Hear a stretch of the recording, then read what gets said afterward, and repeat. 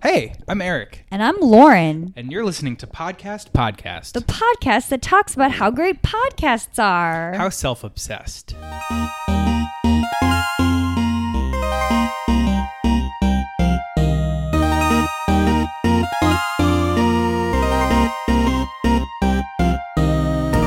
Hey, Lauren. Hi, Eric. How's it going? It's good. Now, right off the bat. Yeah. Tell me about your Oscar watching experience. Because, okay, Eric's husband, Alan, who you know now, everyone knows him, so I don't have to introduce him. A couple episodes ago. He is more obsessed with the Oscars than anyone I know. So tell me, how did you watch it? Yeah, so for those listening, we recorded this a couple days after the Oscars aired. I think he was overall very satisfied. It was an exciting night. I was happy. Moonlight was my favorite of the year, too. which we'll talk about Oscar movies later on in a clip. But it was your favorite also? Yes. I just love it so much. Yeah. And I didn't think it was going to win, and it won, and I was so happy. I totally didn't. Were you like, because I have a friend that was like, I can't believe that they like lost their chance to hear their name called. Like, I know. But I was happy because I thought, well, first of all, this is just hilarious that of course this happened this way. But also, no one's ever going to forget this. True. But I do think there's this thing of like, I don't know. They should have had their moment, and it was a little overshadowed, and that feels bummery. The moment now is bigger. Yeah. Like, I don't know. That's a good point. That's a good point. It is a bigger moment. But I think hopefully what people remember from that bigger moment is the Moonlight win and not the like, oh, the La La Land team handled it so well. And thinking about what a great film Moonlight is and how well deserving it is. Yeah. So what we're talking about, if you didn't watch it, is the Best Picture is the biggest award of the night. It's always last. It's the biggest thing. La La Land was the clear front runner. There was some talk of Hidden Figures maybe being in the mix, and some talk of Moonlight maybe pulling an upset. But they announced La La Land, which they had the incorrect envelope. They had the envelope for the Best Actress, and so it said Emma Stone. They must La La have Land. asked Alexa. It was confusing. like, Alexa, who won? And she missed. She's like, there's no way anyone could know that. Right. So anyway, they announced the wrong people. Two out of three producers from La La Land did their speeches. Then they found out that Moonlight actually won. And then the third producer from La La Land went up and did his speech. Oh my God! Knowing that they had lost. I didn't. He did the speech that. anyway. Yeah, so I watched a breakdown of it. What was he thinking? Like, maybe if I keep going. No, he just thought, this is my only chance. I'm going to thank my family and friends. So if you watch the breakdown of it, it's really interesting. And I don't totally blame the guy. It was a crazy situation. Also, you have like 1 second to decide. Exactly. But no, he said no at first. So while the second guy is doing his speech, the producers of the show or stage managers or whatever come out with their headsets and show them the envelope. They're showing the producers the envelope and saying they had the wrong envelope. It said Emma Stone, Moonlight won Best Picture. And so this third producer sees that. The second producer turns to him to say, like, go ahead, it's your turn to speak. He says no at first because he knows they lost, and then decides anyway to go up and do the speech. Oh, wow, that's kind of ballsy. I know. And then the first producer who spoke, realizing it, went and said, no, Moonlight won. Moonlight, come on. DJJ, maybe we should have watched it. So, also, I listened to Viola Davis's speech, and everyone loved it. But she's literally these words came out of her mouth. Yeah, artists are the only profession that celebrate what it means to live a life. First of all, grammatically incorrect. Second of all, artists are the only people that respect. I mean, well, I think So Alan pointed this out. I think she was specifically pointing to the fact that August Wilson, as a playwright, his whole work was like celebrating the life of a common man. And that's the thing that she really hung on to, because I think she sees in Denzel Washington's character her father, and she's talked about that a little bit. But I want to focus on sound clips and make fun of her and without any context. What you're not realizing is my undying loyalty to Viola Davis goes very deep. And what you're not realizing is my undying dislike for acceptance speeches is making I really shouldn't be talking about this because I just there's kind of no such thing as a good acceptance speech. Right. But everyone went nuts about that, and I thought, I don't know if that's fair. Out of context, which is how I like to read things. But I also hear you on that. I also think the way in which she delivered it, just like so impassioned, is kind of part of what people got fired up about. No, that's true. Yeah, that's true. She's. I mean, girl can deliver a speech. No, she can. I love her. Also, like overdue for her Oscar. Yeah, totally. I agree with that. She should have. I'm not going to fight that. Help. Yeah. But Meryl Streep won for The Iron Lady. Is that what it's called? I'm surprised Meryl Streep didn't win for Hidden Fences. Meryl Streep was really good in Hidden Fences. Yeah, that's what I heard. I was overall really satisfied. I was really glad Mahershala Ali won. Yeah, I mean, I loved the City of Stars that won for La La Land. Like, I really liked La La Land also, and I know it was getting a lot of flack this season, but I really liked it, and I thought it won in some like visual categories and music categories. That was good. I really want to see La La Land. I haven't seen it yet because I was positive I would like it because I like musicals. I like music, and like the story sounded good. And then I heard my favorite podcast, Baby Geniuses, Emily Heller and Lisa Hannawalt talking about it. And they made it sound so dumb. And like, I know it's just like whoever they didn't like it. So their report of it was not good. Yeah. And so I was thinking, man, if they're right, this blue asshole, now I can't wait to see it because I can't wait to see which camp I fall into. Ooh, I can't wait to hear. I feel like I'm gonna like it, but I don't know. The way they were talking about it was making me think. It was reminding me of Hamilton, like silly and getting too much credit. Well, I guess here's part of why I don't like that Hamilton critique and why I don't like some critiques of La La Land is I think people we've talked about this, like it's easy to be like sarcastic and snide and like jaded, and it's harder to be sort of like open to something that might be a little cheesy, but if you are open to it, you know, maybe it's like there's more to get from it. I totally believe in that. Yeah, and I need to work on that actually. Like, no, you are better at that than anyone I know. I'm pretty to critical be totally about honest. everything. But no, I feel like you see everything as magical and wonderful. I just either hate things or love things, and I don't have an in between. You're a fiery, passionate woman. I'm an Aries. So if I hate something, it's like everyone's going to hear about it. And if I love something and someone doesn't like it, they're wrong. Yes. Yeah, that's probably motto. Usually true, except for when it's me.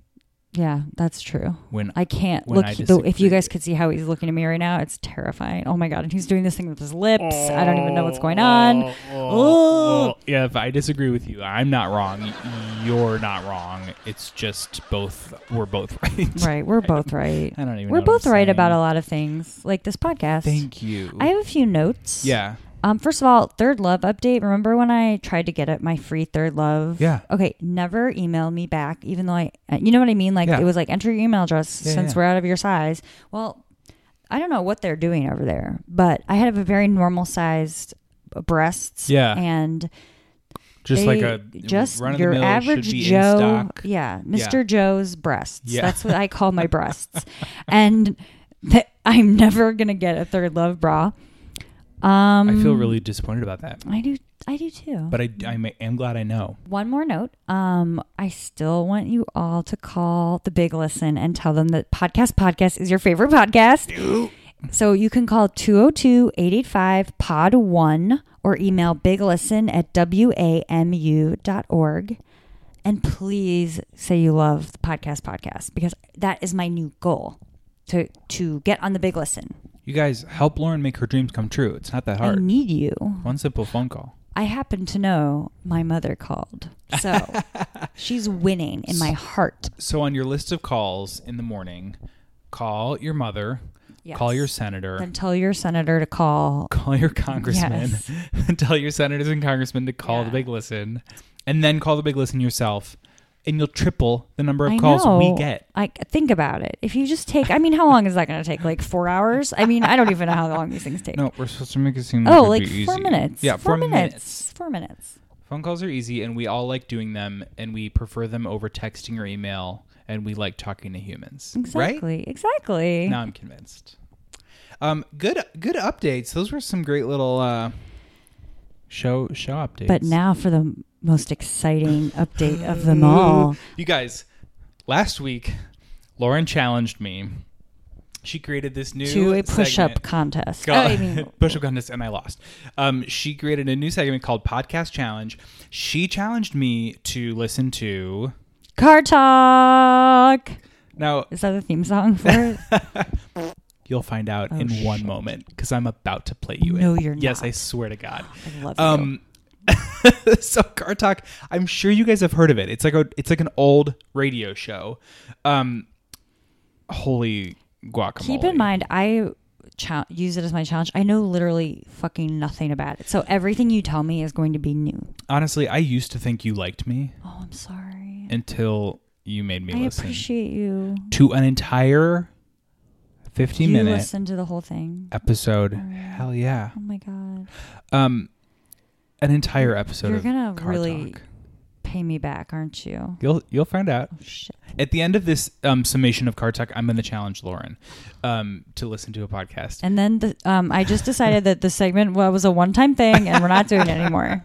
I like to be challenged. Okay, you guys, I do want to play you the actual intro to the podcast because it is very representative of what the show is.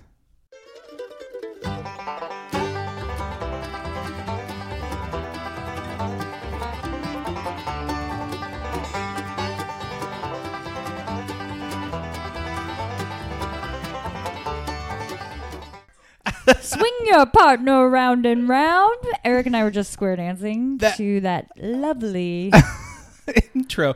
Lauren's face was one of pure shock, zero delight. My face hurt, but then I saw that you were really shaking your head around. Yeah, because it's finally someone has to know my pain. I'm sorry. Okay, here's some things I liked about it because I want to be positive. Click and Clack, which are the names of the hosts, Click and Clack, are very knowledgeable about car and car problems. That's on the plus thing. list. Okay. A lot of it was over my head because I am not very knowledgeable. God. They know more. I think they know more about cars than I know about any one thing. Maybe anything combined. Admirable. Yeah. So that's a good thing I liked. I guess I can see how this show was important like 15 years ago, but now it's basically just like car Google for people. Oh no. You know what I mean? Yeah. People just like calling with their problems. Someone like looked up the Wikipedia page for car. Right. And it had this number instead of any information. But it's like, wouldn't you just, if you had a car problem, wouldn't you just Google it? Yeah. Anyway, so I guess people want to talk to Click and Clack or whatever, but wow. One guy. How did you pick the episode, by the way? Oh, I did the latest. I figured it was going to be the best representation of. Yeah. You don't have to do the same though with the challenge. You can pick from. Okay. Yeah. One guy accidentally left butter in his glove compartment and it melted into the heating system and messed everything up. So I guess I can't expect someone like that to like right? Google figure out his problems via Google. No, this wasn't. No, we're out of the plus. Oh, section. okay. But I'm just saying that sounds like a big plus. I mean, it was one of the more interesting problems. Come on. When that happens, what do you do? I don't know. Why is there butter in your glove compartment? Oh my God. He said he was going to brunch. But why? Why? Anyway, the answer was there's no problem. You're screwed. It's going to smell forever. A 14-year-old kid called in to ask how to better wash his parents' car. Because, like, that's one of his chores. And it leaves, like, marks or streaks or something. Oh. What a good kid. That and their advice, boring. I'm not kidding. Their advice was that when this 14-year-old marries a woman, he should make sure to do everything poorly so that then the woman stops asking him to do things. Oh, my God. I hate. Or were they being, they weren't being serious. Yeah, 200%. Click and Clack. They were like, you're working too hard. They were like, let me let you in on a little secret. Listen, when you're wifed up, you're going to want to do things really terribly, and then she will stop asking you to do things. So Click and Clack aren't just like innocent little annoyances. They're like harmful little assholes. They're kind of idiots, Click and Clack. I mean, they're not idiots about car stuff, but they are maybe idiots about giving 14-year-old boys advice. I officially will never listen to their advice now because of that. Like, I discredit every like butter solving problem. I don't even believe you know what a carburetor is because you have such bad advice on this. Yeah. Oh so that was tough. My overall takeaway is if you have a car problem that you need help with, spare yourself and look online. Yeah, that's or just like, I would even say ask Alexa first. Yeah, like, she doesn't know anything, but like feels like the worst case scenario. You're wrong. It's this. Car Talk's the worst case scenario. Oh my God, I hate to shit on another podcast, but it was tough. Eric, I do feel bad. No, listen, don't feel bad because it's coming back to you. In the form of Grammar Girl, quick and dirty tips for better writing. You can't take it back. This is going to be awesome. I listened to make sure it was as bad as I thought it was going to be. You would think it would be awesome, but I think you as a writer that you're going to hate it. Because you're a real writer. You're on. Okay. I'm excited. I'm looking this up now. I'm sure the podcast is actually okay. No, I'm not. I'm not sure of that. But I'm sure it's fine. Did you listen to it? I listened to a little bit of it. Okay. Some of the episode titles include reticent or reluctant. Well, I won't be listening to that one. Pilgrim names is one. That sounds amazing. And topic sentences. Okay, no. Lauren, do you still think this is exciting? I think the Pilgrim one sounded... No, you're wrong. Okay. No. Okay. I am... Oh my gosh. The episodes are only 10 to 15 minutes. I'm a little more excited. Okay, well, let's revisit. I mean, I love this new challenge. Listen, I hope you love it. I didn't love it, and I feel like it'll be a little dry and slow for you, but do I have to listen to more than one episode since I made you listen to 15 minutes? I honestly considered including that in the challenge, but I think I'm going to let you just listen to one. If you're inspired, and maybe I'll be like, I love this shit. And let's it'll be load your them up. Podcast. Yeah. All right, we'll find out. We should keep a tally on our Facebook page of like all the podcasts we challenge ourselves and like what we grade them. Yes, that's a great idea. Yeah. I guess if I had to give an overall grade to Car Talk, I would give them a C-. Okay. Because it's actually legit advice. Yeah. Not applicable to my life as someone who doesn't own a car. Right. Some of it was maybe like misogynistic. Yeah. But they were very knowledgeable, just like very annoying. Okay, you're giving them points. Okay. Yeah. Like it's not like it would be so... Because there's so many podcasts that were just like two dumb white guys talking in their basements. Like these guys literally like know something. Yeah, okay. they're providing a service okay. and a skill, but they're also like seem like kind of terrible. Okay. Click and clack. C-. Well... I can't wait to hear next week. Me too. About your thoughts on Grammar Girl. This Quick and so dirty tips for better writing. This is fun. I love it. Do we have a sponsor? Well, I'm glad you asked because I'd love to give you a word from our sponsor, FreshBooks. We all love books, but there's one thing I absolutely fucking hate about them. Sometimes they aren't fresh. Like when I eat the pages, they're kind of stale and dry. And oh my God, have you ever had a used book? Hello, musty. I don't even want to think about the germs. Ugh. Thank goodness for FreshBooks, an entire line of books that are fresh and never crummy. FreshBooks are juicy and just right. Oh, I'm getting hungry just thinking about this. Perfect for the reader who wants to enliven more than just their sense of vision. After using FreshBooks, I can't go back to regular books, which is sort of a problem because so far, FreshBooks doesn't seem to offer that many books I want to read according to their website. Maybe that will change. Their site says something about being perfect for small businesses, so maybe the books are just books about small businesses, something I am so not interested in. But I would start reading small business books if they were fresh. And fresh books are fresh. I mean, they must be, right? Why would they lie to us? Ridiculously easy to use, powerful images, organized in the cloud. What am I even reading? I don't get that last part. Whatever. Stop reading your dumb shitty books now and get yourself some fresh books. Visit freshbooks.com/podcast and they'll send you a free refrigerated box. I am unsure if there is a fresh book in there, but I bet there is. Is stop reading your dumb shitty books now and get yourself some fresh books like their tagline, or is that you? Honestly, I did do some editing to the copy they sent. Do you think they'll be mad? It has a little tapping my toots to that. I just wanted to punch it up. Wow, you typically don't tap your toots till we get to Jingle Jangle. Well, I can't help it. I can't help it. Oh my gosh, I'm just so excited because I thought that I couldn't love books anymore, but I mean, they're musty sometimes and shitty. Now you can have the books you love with a better mouthfeel. That's so exciting. Thank you, FreshBooks. Thanks, FreshBooks. Should we go to our first clip? I thought you'd never ask. This is from, oh my gosh, I feel like I talk about this podcast too much. It's So Many White Guys. So Phoebe good. Robinson. Hey, oh my gosh. She's, don't you just like your heart expand when you hear her talking? I don't love her talking. Can she narrate my life? I know. Or maybe she can do one of our advertisements or something. I don't know. Yeah. I'm sure we can hire her. I'm positive. She's available for hire. This is episode number 13. Phoebe puts Charlamagne Tha God in the hot seat. And just a little background in case you missed it. Alana Glazer of Broad City and Phoebe Robinson created this podcast because they thought there were too many white dudes making podcasts. And I know that this is true. We talk about this all the time, but most of the podcasts I listen to are hosted by people of color, women, and gay people. Do you think, what about you? What's your... Yeah, I would say... well, you only listen to Click and Clack now. I only listen to Click and Clack. There are a guys. few just like random white dudes. Yeah. Like Nerdist and Or like P. Holmes. You Made It Weird. Yeah. Yeah, is what I'm thinking of. So I know that it's a thing, but I do have a pretty, like, I think there is a lot of diversity in There's great podcasting. representation. Yeah. So many Yeah. white guys. But I'm still glad that this podcast is here. And Phoebe has even said that the title has anchored people. Like, they feel like she's being racist, which is so dumb. And, like, you know, like, I can't. I know straight white guys get so mad about equality when they feel like they're the ones being singled out. Snowflakes. Anyways, I thought it was an odd choice that Phoebe invited Charlamagne Tha God to be on her podcast. Did you know who Charlamagne Tha God was? Not before this, no.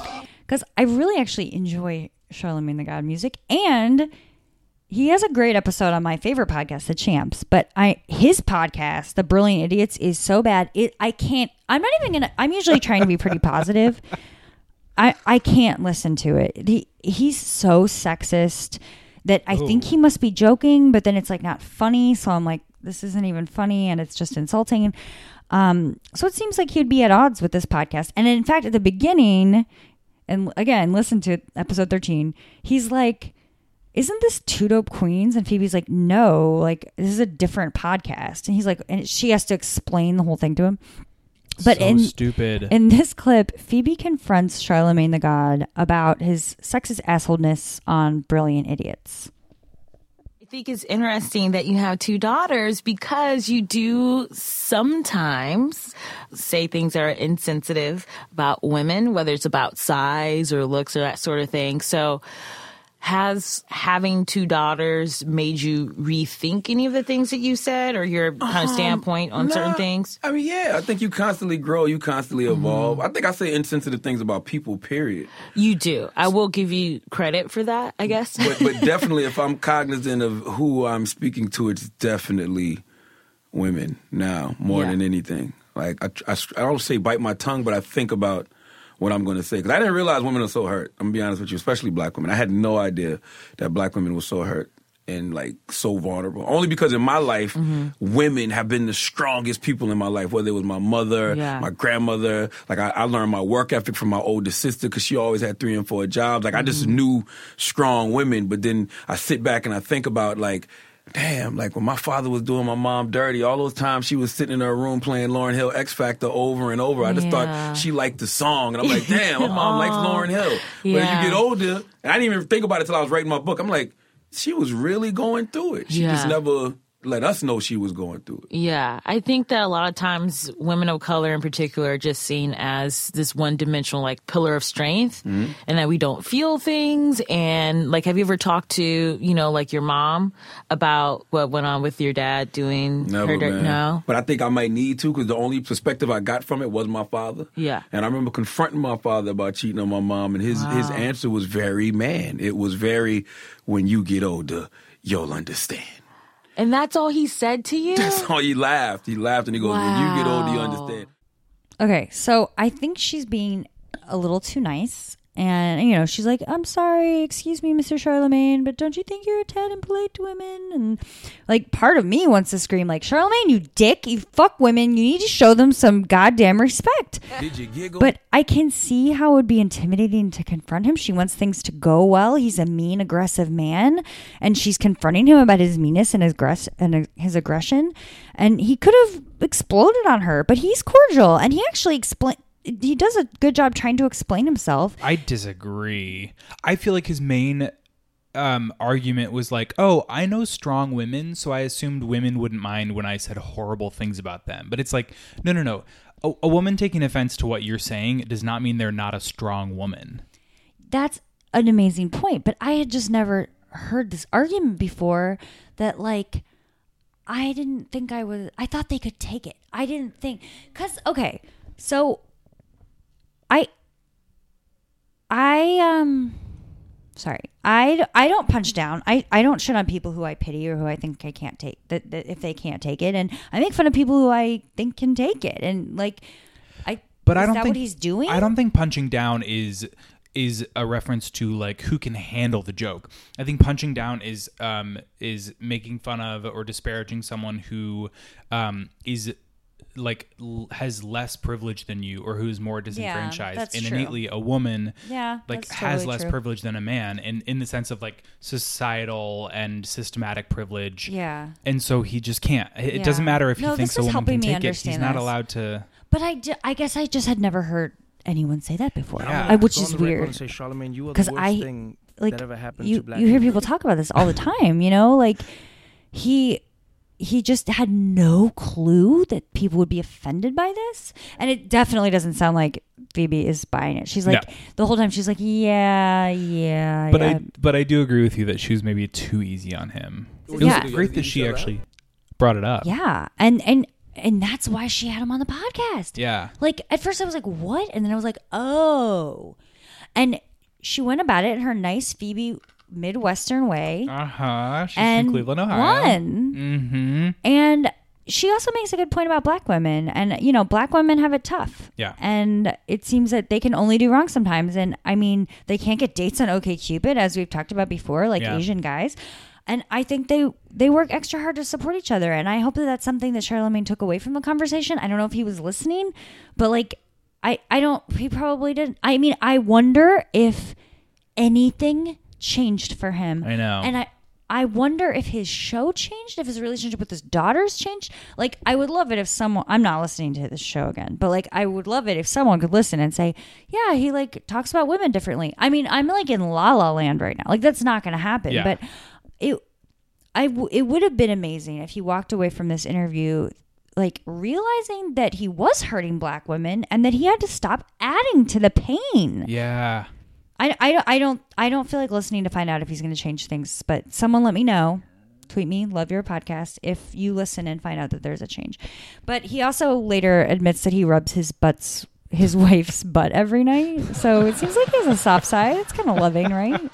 Well, I do think that like there definitely is this type of dude who is just like unaware and unexamined and like just kind of, you know, self-involved and not thoughtful and self-obsessed and just like doesn't think about the ways in which they're shitty because they've seen other people, other men be shitty in that way. And so he needs people like Phoebe to be like, hey, by the way, I'm a black woman and I don't like that. Yeah. And like you have 2 daughters and like maybe you should start not even if you have 2, you shouldn't have to have daughters to like know that you should respect women, but it's good that he has people like Phoebe in his life to be like, by the way, you're being a dick. Yeah. But he does say, it's just sexism is so confusing because he says that's the new title of my memoir. Sexism is confusing.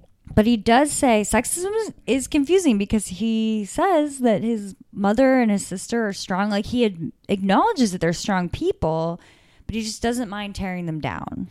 Right. I don't know. Yeah, I don't buy any of it. Like it sounds like your mother shouldn't have had to be as strong as she was because your dad was shitty, and like why does that always happen where like, you know, minority groups or people who are disenfranchised have to be the strongest ones? Yeah. Because if they complain, they're being victims, and if they fight back, they can't win because they're oppressed. You know what I mean? It's just like, it's just all shitty. And then to be like, oh, well, you can take it, you're strong. It's just such bullshit. Yeah. And who's shitting on Charlamagne the God? No one. Me. I'm afraid. Well, yeah. I mean, that was Phoebe's way of shitting on Charlamagne the God. Yeah. I would love to hear what other people thought about that episode, though. People were like, Charlamagne, you're full of bullshit. Yeah. I mean, part of me also, I was thinking, oh, well, I have to give Charlamagne the God credit for going on the show, but he thought he was on Two Dope Queens. So I take it back. But I wonder if he consulted with anyone. No, like that was his genuine response. Okay. Yeah. All right. Well, interesting. I don't know. Yeah. I do have a deeper understanding of him from that comment. So, anyways, I'd love to hear it. Tweet at us at Love Your Podcast if you're into Charlamagne Tha God. If first of all, if you liked him before, if this changed your mind about him, and if you think that he's going to change how he does his own podcast. Yeah. I mean, I know that I'm going to change and start being more sexist on my podcast. Same. Right. I would love for our podcast. Podcast to be so sexist. Like, if you have car problems, just like get married. Just get married and then make your wife do all the chores. Right. That's the end of the podcast. Thank you for listening. I mean, I think the takeaway really is what you said about him rubbing his wife's butt. I think that's what we should take away. Can I get a haw? Can I get a haw? Yeah, indeed.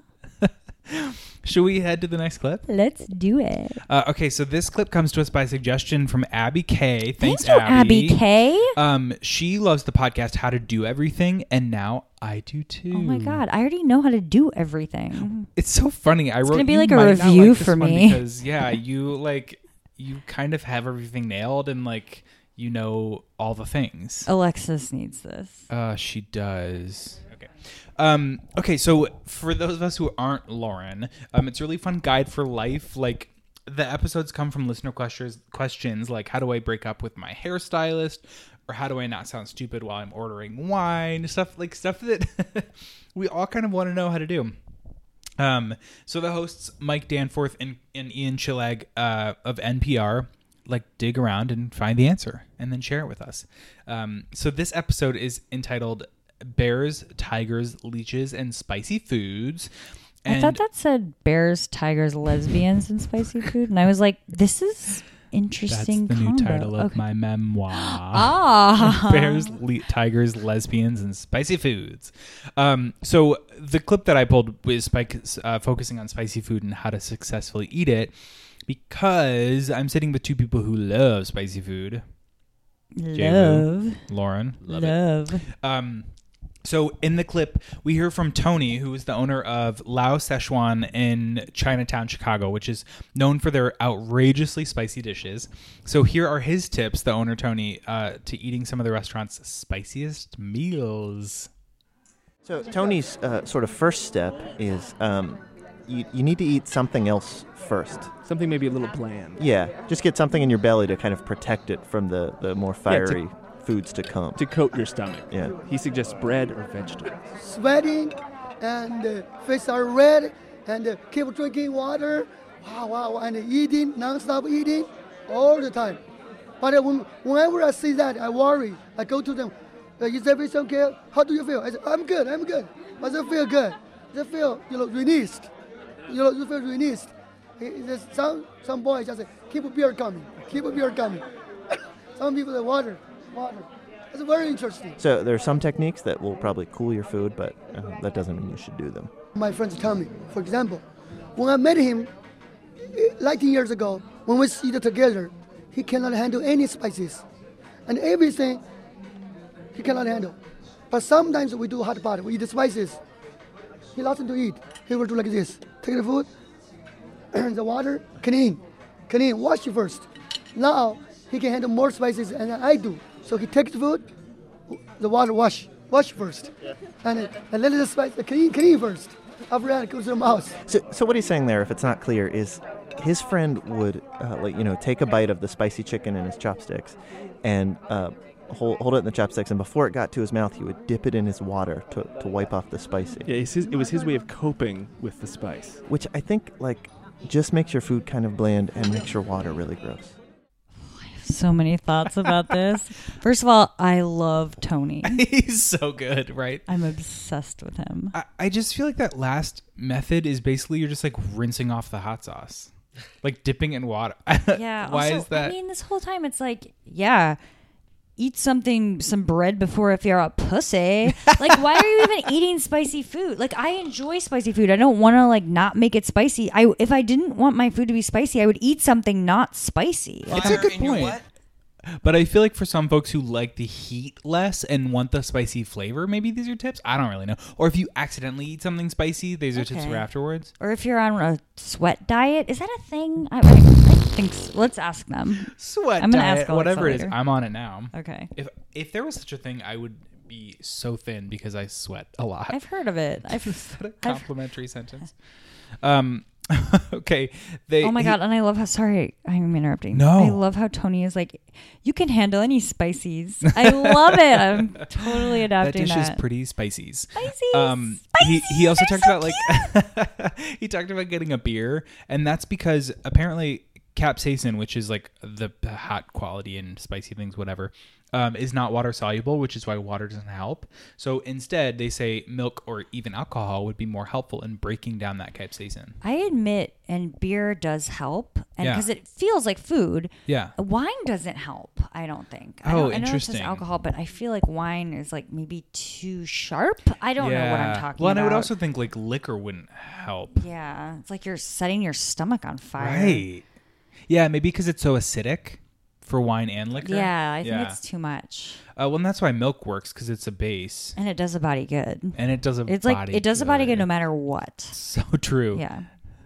I think I know the answer to this, but what's your favorite spicy hot sauce? Oh my gosh. I mean, Tabasco is great, but Yeah. I mean, That's sort of like you're an good. everyday Like sauce. I have a ginormous crate of Tabasco in my house at all times. But we actually had a party for our friend Tomo, for his birthday. You really debated whether to call I was him like, Thomas or Tomo. Yeah. who is Eric familiar with? But there's this show it's a web series called The Hot Ones. Ooh. And it's this comedian who sits down with comedians and they eat hot sauce. It gets hotter and hotter and hotter. And they just try to have a conversation while they're eating the hot sauce. And it's real good. No. Jay Farrow one is the best if you're going to go explore. I love Jay Farrow. It's really funny because the Rachel Ray like could eat like anything. Like I love Rachel Ray. Like it's really amusing. So for Tomo's birthday party, we had like 20 people over here and everyone brought their own hot sauce and then like something to dip. Idea. And so we tasted a bunch of stuff and like there was one called like Pain. Like it was called Pain. And I didn't listen, I don't ever think anything spicy. I didn't even like it. It just it hurt my mouth. I didn't taste anything. Painful. My very favorite is El Yucateco. Have you ever had it? Butt Brains has. El Yucateco. Yes. They have a bunch of different kinds, but the best one is the Black Label hot sauce. Ooh. Go out and buy it. It's not that spicy. It's so tasty. Okay. And all of those are hot. They're real. You have to be careful. They're very hot. It's not like Tabasco where you can put it in everything and douse everything. But no, but by the way, I can't douse anything in Tabasco. That's too hot for me. I can, but not with the El Yucatano. And they have like chili habanero and they have a bunch of good ones. But the Black Label is the one that I bet people overlook and they should explore. Well, I'll definitely have to check it out. My tried and true is Frank's Red Do you want Hot some right now? sauce. I can go get some for you right now. Oh, you have it in this room? Yeah. I mean, in this. Do you want to try it? Yeah, let's You try do? it on air. Yeah. Yes. Okay. Let's try it on air. You talk about Red's hot sauce. I'll go get it. Okay, well, we'll take a pause. Okay, I'm gonna taste test Lauren's recommendation, which again is El Yucateco hot sauce, Black Label Reserve, And it's black. chili habanero. The actual like bottle, the like label is black, but then the actual sauce is black. Okay, I'm just gonna get like a little on my finger. Yeah. Oh, there's no like. It's just. Let's see if I can actually get it on my finger without spilling. I feel like we're doing drugs. Okay. Oh, it is definitely spicy. Oh, it is. That's spicy, really good. But I love the flavor. It's smoky. It's very smoky. It almost tastes like green chilies. Yeah. I think What is a habanero? Is that green? I think so. I don't know. So it's not like burning. It's just tingly and warm. It's But flavorful, it's though, right? It's really flavorful. Yeah. It tastes like you taste the chili for sure. Oh, I'm into it. okay, good. I will say, I took a tiny dab and like it is spicy. You think it's for spicy? me? Yeah. Okay. Well, But like I said, I eat, mind you. I eat Frank's, which is I like not Frank's spicy. is good though. Frank's is good. Yeah, but it's not hot. No, it's tasty because it's sweet. It's good on pizza. That's why I like it, is for the flavor. Yeah. It's good on pizza. It's good on anything. Truly anything. That was so fun. Yeah. We should do a whole episode where we just test a bunch of hot Oh sauces. my gosh. You We'll be like have the hot ones. You have enough in your house. Yeah, we sure do. We have. Well, now after that party, we have like 40 bottles. A million. Ugh, so fun. And actually, the Hot Ones has a hot sauce that's really good. They have their own brand. Oh, that's called funny. Hot Ones. It's good. That's really funny. You guys should develop a hot sauce. We've thought about it. We thought about making some for our wedding. It's in the. That's a It's fun in idea. like the idea bank. Yeah. We have a bunch of How self-obsessed. ideas stewing. This was one of them, and it's not going well. So this podcast. This should be maybe in the idea trash bag. Yeah. Okay, well, I am drinking milk and beer. Yeah. Do you want and to take us to our bread. next clip? Yeah. Have you ever heard of the podcast Don't Ever Change? Mm-mm. The host is John Roy. He's a comedian, and it's a podcast that invites comedians to discuss what they were like in high school. I love this Don't you premise. love this? Yeah, it's so fun. It's kind of what Janet Varney does with what's her podcast called? Varsity something. I don't know. The JV Club. I know what you're Thank talking about. you. Yeah. Because she kind of runs down like your high school life. Yeah. And there's so many great guests, and I bet you could look up the list and find a comedian you want to get to know better, and it's a great way to get to know people better. And I chose clip with Rhea Butcher, who I love. It's episode 77. I really fucking love her. I mean, she's dope and hilarious and smart and outspoken and hot, but she also grew up where we grew up. It's true. In Akron, Ohio. Phoebe Robinson also. Cleveland, Ohio. Yeah. And in this clip, okay, so and she talks about growing up near LeBron in this clip, and that hits home for us, right, DJ J-Woo? Hey, boo-boos. Yeah, like LeBron played against our high school. Like we went to the game, and he looked like a 40-year-old man playing against 8-year-olds. It was like he dropped 50 on us. It was like a bunch of children. Yeah. And then this like tall man. I'm so proud of LeBron. I really love LeBron. Oh, that's so nice. But in this clip, Rhea's talking about how in order to empower girls, they should grow up alongside boys in every way because we learn that we are unequal and that feeling of difference is not biological. Like, I think we get separated right away. I mean, we get a gender at birth, and that's not even correct. You know, like all of this stuff, it's all made up. Like all of it is made up. So it's just very confusing for girls and boys. And I think if we just let girls and boys be together for a lot longer and treat them a little bit more similar, then we probably wouldn't have as much of a divide between the two. If somebody made you like the Lord High General of Education over the entire world, what would be one thing you would do to try to knock that amount of distrust among genders at a young age down? One or two, or whatever you think of, or anything. Like if you somehow were able to Sim City the world to make it different, what do you think might help? One thing that I honestly think would help a lot is for sports to not be segregated by gender. Okay. I know that it would. All of this stuff. The thing is, like, nothing is going to change it overnight. You know, right. It would have to be like a 5-point plan of so many different things of like, because you can't just tell all teachers like treat kids the same because they're humans and they can't change it. So I feel like girls getting education by themselves is a very valuable thing in this fight because it creates women that value their education and aren't distracted by other things and value themselves as smart people, and they can learn science and math and not feel like, oh, I shouldn't know this because I don't want to emasculate these men by being smarter than them. You know, like I think that's valuable.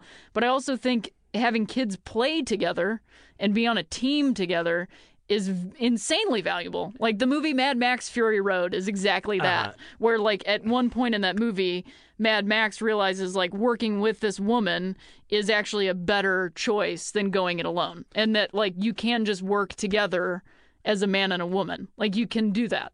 You can just agree to do that. And I think that sports is a great place for kids to learn those things. Okay. Like I love what she says here. But I am torn because I'm a feminist, whatever that means. But I don't believe in 100% total equality. Like, I loved Caitlin Moran's How to Be a Woman. Did you read it? I got DJ J-Woo to read it, right? Yeah.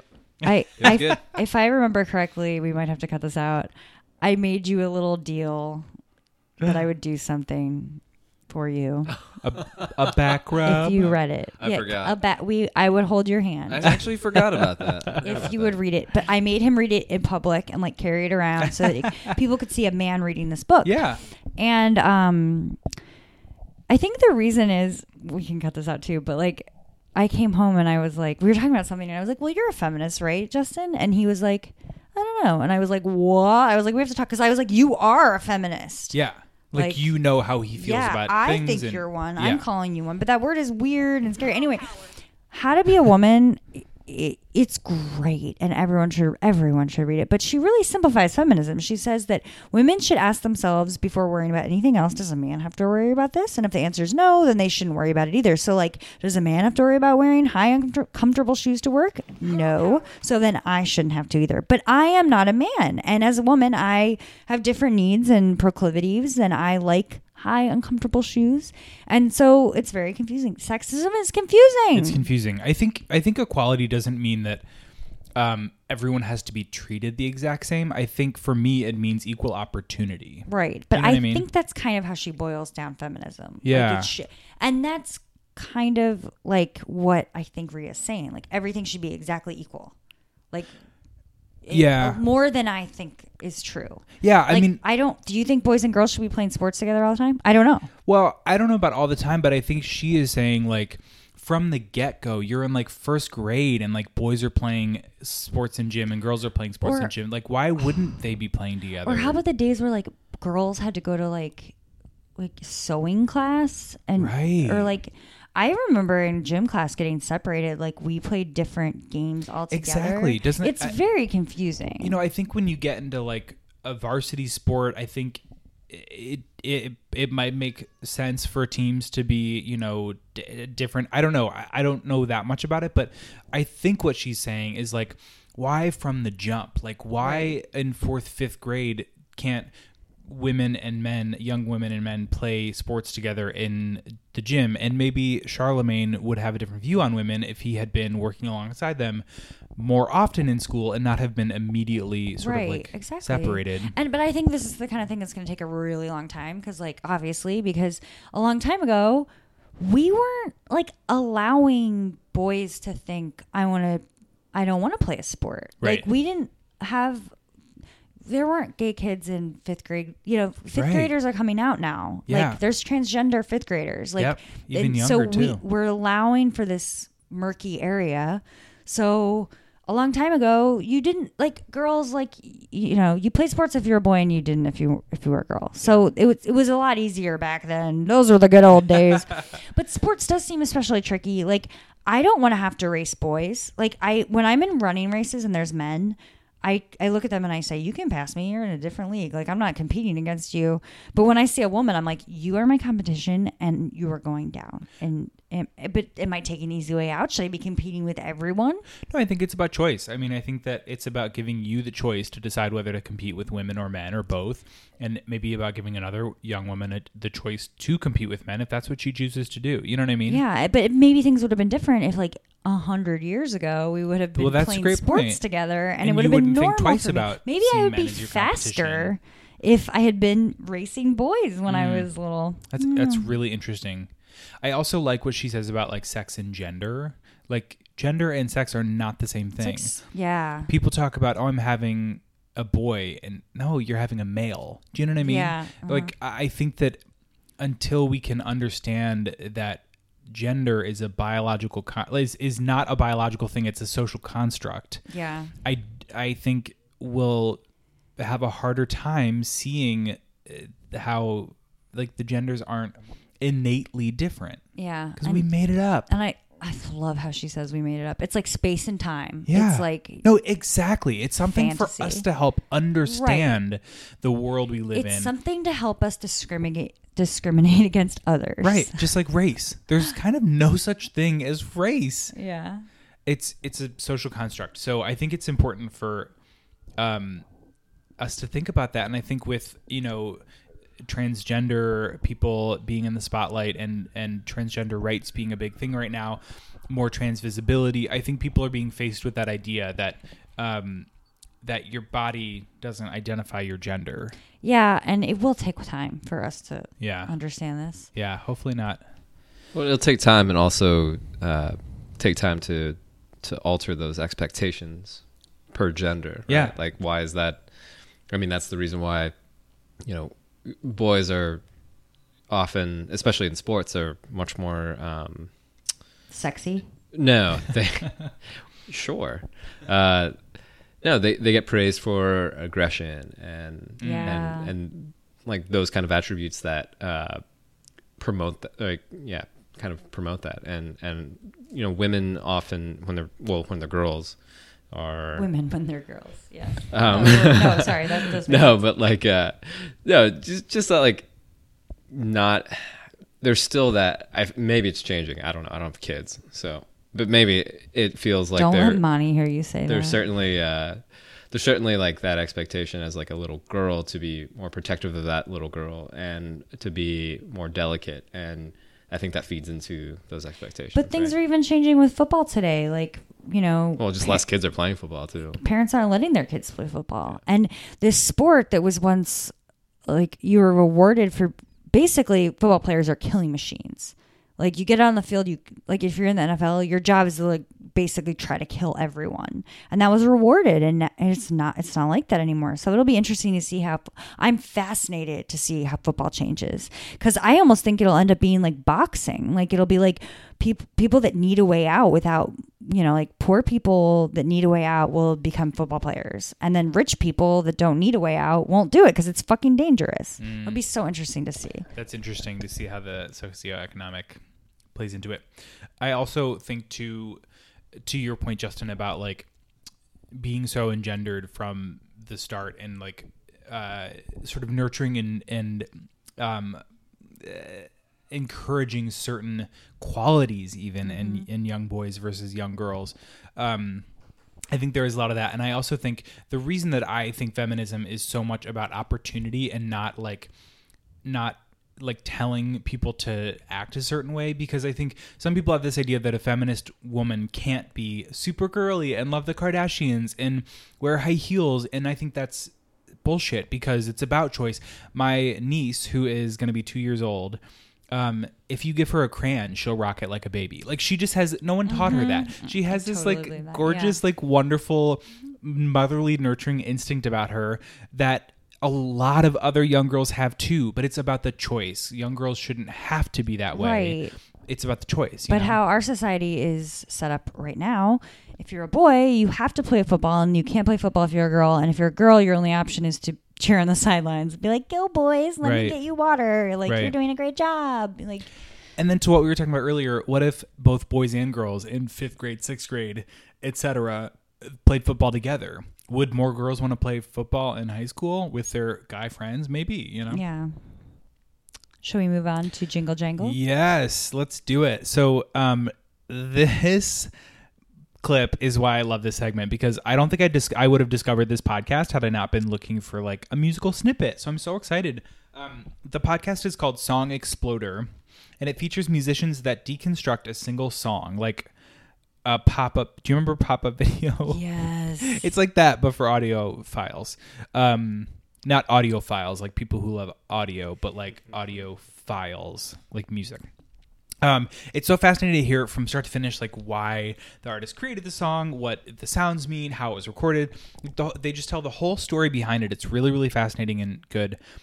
Past guests have included Solange, Bjork, which I haven't listened to that one, but I imagine it's very interesting. And the theme song for BoJack Horseman, which I love, Netflix TV show. I haven't listened to that. I should. That sounds amazing. Wouldn't that be so good?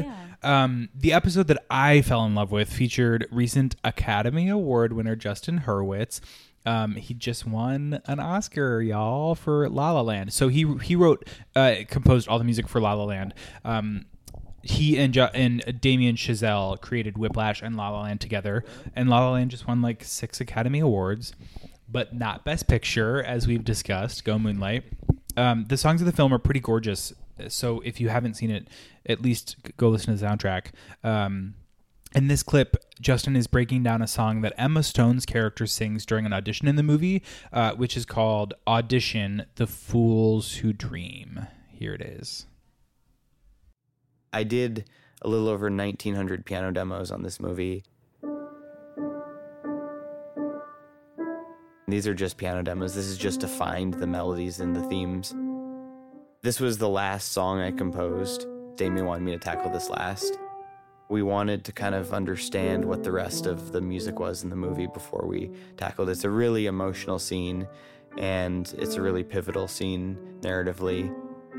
Based on the script and just conversations I'd been having with Damien, I think I knew emotionally what this scene had to be, because it's in some ways an optimistic song. It's about never giving up, and it's about having these dreams that you believe in and that you chase forever. But that's also, that idea just has some sadness in it as well, because it's about never giving up, which means you're not there yet, which means life might be difficult at the moment. So it had to be somewhat optimistic, but it also had to be kind of melancholy. And I knew that it had to ultimately have this sort of bittersweet tone to it.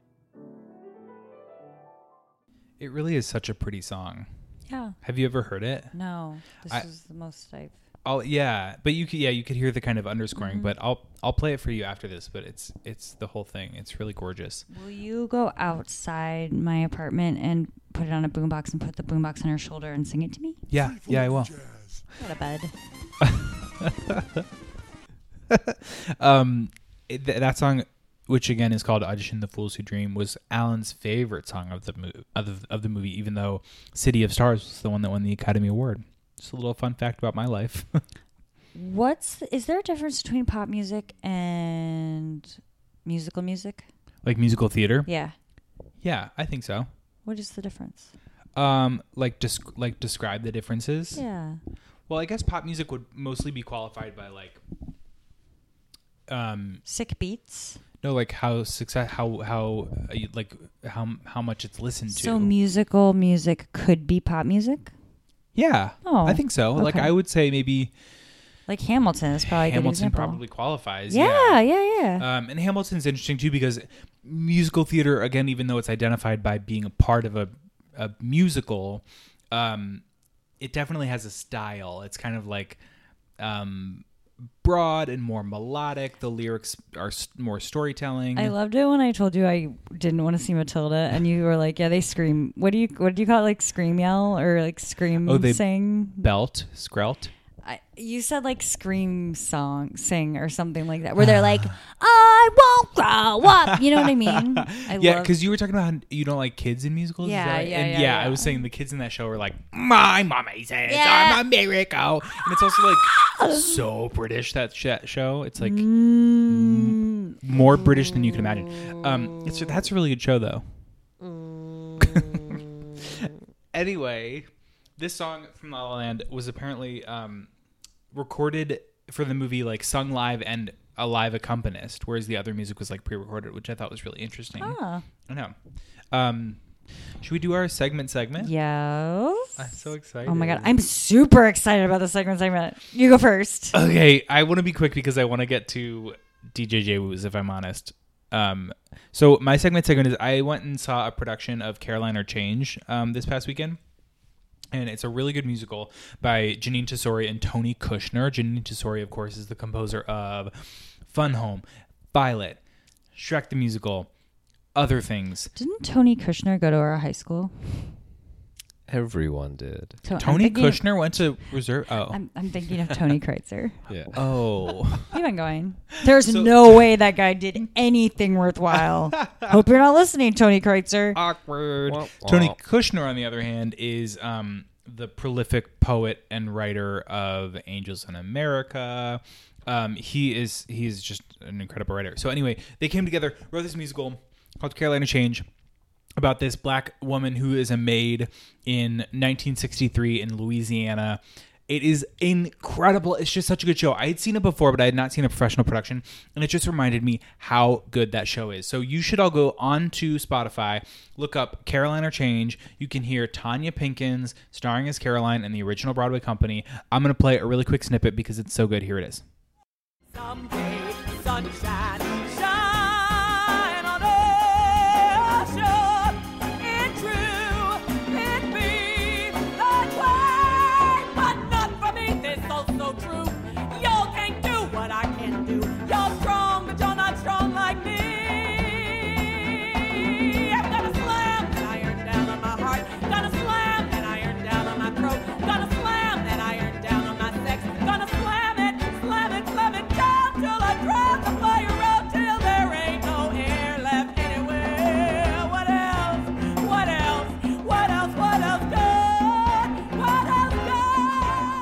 Like, because we don't usually have the same opinion on musicals, and this sounds like totally sweet ass. It's like awesome. I want to go. Let's go. Like, how cool was that? Like, yeah, that was really. What was even happening? You think it has to stop, but then it like just got stronger. Like you're like, this is gonna. How can she keep on doing this? I think it's so incredible. So look on Spotify for Caroline or Change. The music is incredible, and see a production if it's anywhere near you. Okay, Lauren, what's your segment? Oh my god, mine is like really nerdy. Like, when is it not? You're a nerd. Last week it was so cool. It was about penises. Last week, this one, okay, vapor water bottles. Okay. It's really stupid. Yeah, looks like a bag. They're like bags. Yeah. It's like you can roll them up. I have like a million, like everywhere. They're like pouring out of my closet because they're so easy and light. That's the thing. They're light. They're not heavy. Can I hold it? Yeah, I put it in my pocket. It is light. It feels like it's just the weight of the water. Well, when they're empty, you just fold it. You can roll it up. Yeah. And then it's just like and like I literally have them like everywhere so that like no matter what, I am convinced water tastes better in them. Ooh, I don't know. Interesting. I mean that could be. It doesn't taste no plasticky because like the material's like plasticky. I know, but it tastes. I think it's just because I'm so happy. Yeah. Like everything would taste better. And I love it. They sell them like tiny ones for kids. They have an after hours line for wine. They have a filtration system. Oh my gosh. I'm just like I super want that into wine these. one. Well, wait a second. Hang on. I got you one. Oh my god, you really did. I want you to have a matching I one could for keep me. this. It's just like mine. Oh my gosh, that's so nice. And I like the black ones the best. Like, anyways, I think you're going to like it. You have to let me know. Report back next week. You guys, Lauren actually just got me this vapor water bottle. It's not a sweet. bottle, vapor water bag. What do you call it? A water bag? Yeah, a water bag. That sounds like a urine bag. Can we Colostomy not call bag. it that? Totally colostomy. I'm gonna call Wait, it a I'm going to. colostomy bag. While DJ J Woo's going, From I'm a going to water. roll it up for you. DJ J Woo, take it away. Oh my gosh. Thank you, Lauren. I'm so excited. welcome. Roll that shit up. Roll it up. I'm so excited for yours. My segment is this wonderful movie that came out last weekend called Get Out. Yes. And I actually don't know how to pronounce the lead actor's last name. Is it Kaluuya? Oh, I'm not trying it. Anyways. Yeah. He's wonderful. He was in one of the better episodes of Black Mirror. But anyways, this movie is amazing. It is written and directed, right, by Jordan Peele. Yeah, I think so. And of Key and Peele, he's hilarious. He's hilarious, which is why it's confusing that his debut film is this like terrifying. Technically, it wasn't the debut though. Oh, yeah. Remember that him? and that cat one. They did Keanu. Yeah. Get Out is a racially tense satire / horror movie. That basically is about a mixed race couple. The guy's black, the girl's white, going to the girl's parents' place for the weekend, and shit goes down, gets a little crazy, and you should go see it because I don't want to ruin anything. I would say more than a little crazy. Crazy and very gratifying. That's a great segment. I can't wait to compare notes. I'm hoping to see it this week or this weekend. Got to do it soon.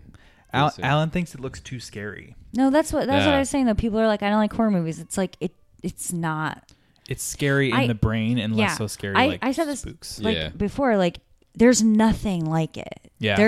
How often can you say that about a movie? That's really There's cool. been nothing created like this movie. Yeah, an Alan movie lover of the universe should see a thing that there's nothing else like. Yeah. I almost wish that I hadn't read about it prior to watching because it's kind of like and this is not doing it any justice, but comparing it to Cabin in the Woods, which we thought was going to be just this like hilarious, like corny, bad, D-grade movie, which I was there for.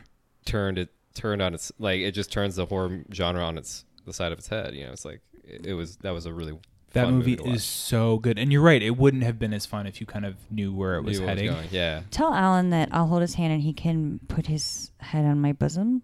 All right. If that'll make him feel better. I'll fill my new bag, my my new God. vapor bag with wine, and just he'll get through it that way.